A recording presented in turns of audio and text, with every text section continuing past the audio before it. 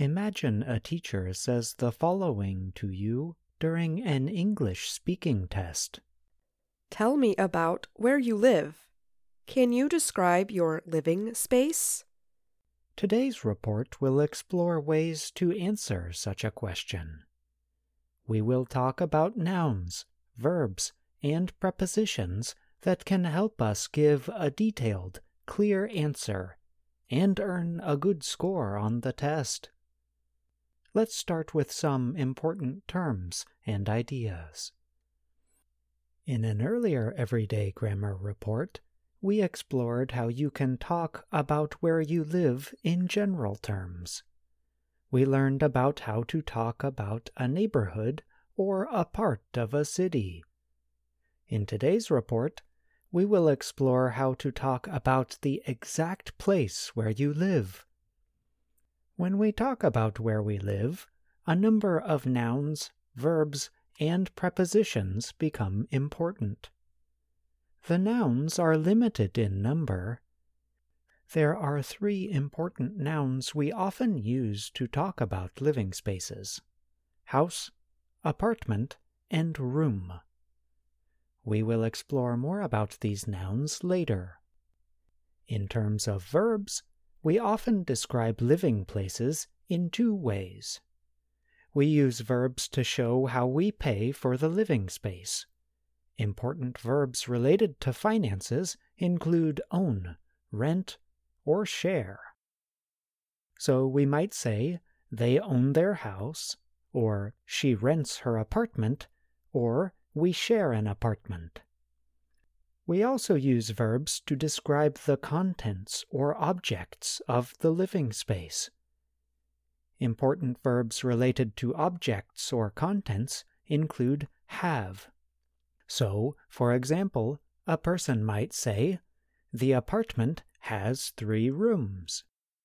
We can also talk about the exact objects in a room with have.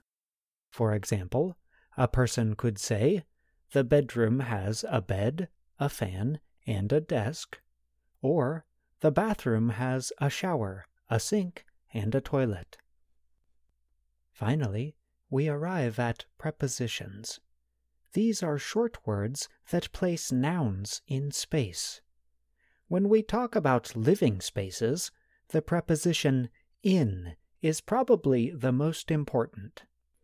We say, I live in a house, or I live in an apartment, for example.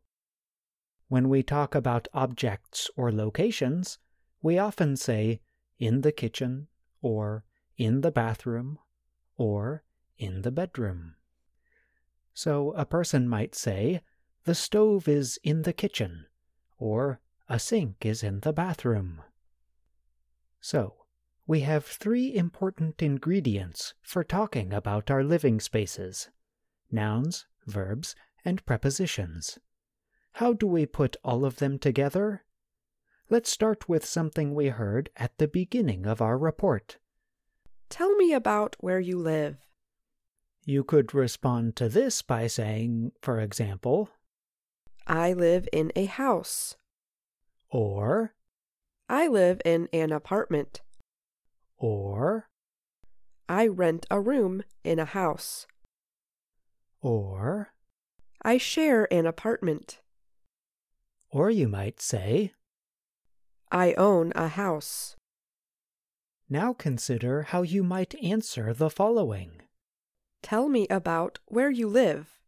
Can you describe your living space? You might say, I live in an apartment. The apartment has 4 rooms, 2 bedrooms, a bathroom, and a living room. I share a room with my sister. Or you might say, I rent a room in a house. The room has a bed, a desk, a closet, and a bookshelf. Today, we explored some ways to describe a living space. There are, of course, many other ways to do so. You might use other nouns, verbs, or prepositions. But as a starting point, The small set of nouns, verbs, and prepositions we talked about today can be very useful. Let's end this report with a homework assignment. Write to us about a living space. It can be either real or imaginary. Try to use some of the terms that we explored today, but be sure to use some new ones too. You can send your work to learningenglish@voanews.com. I'm John Russell.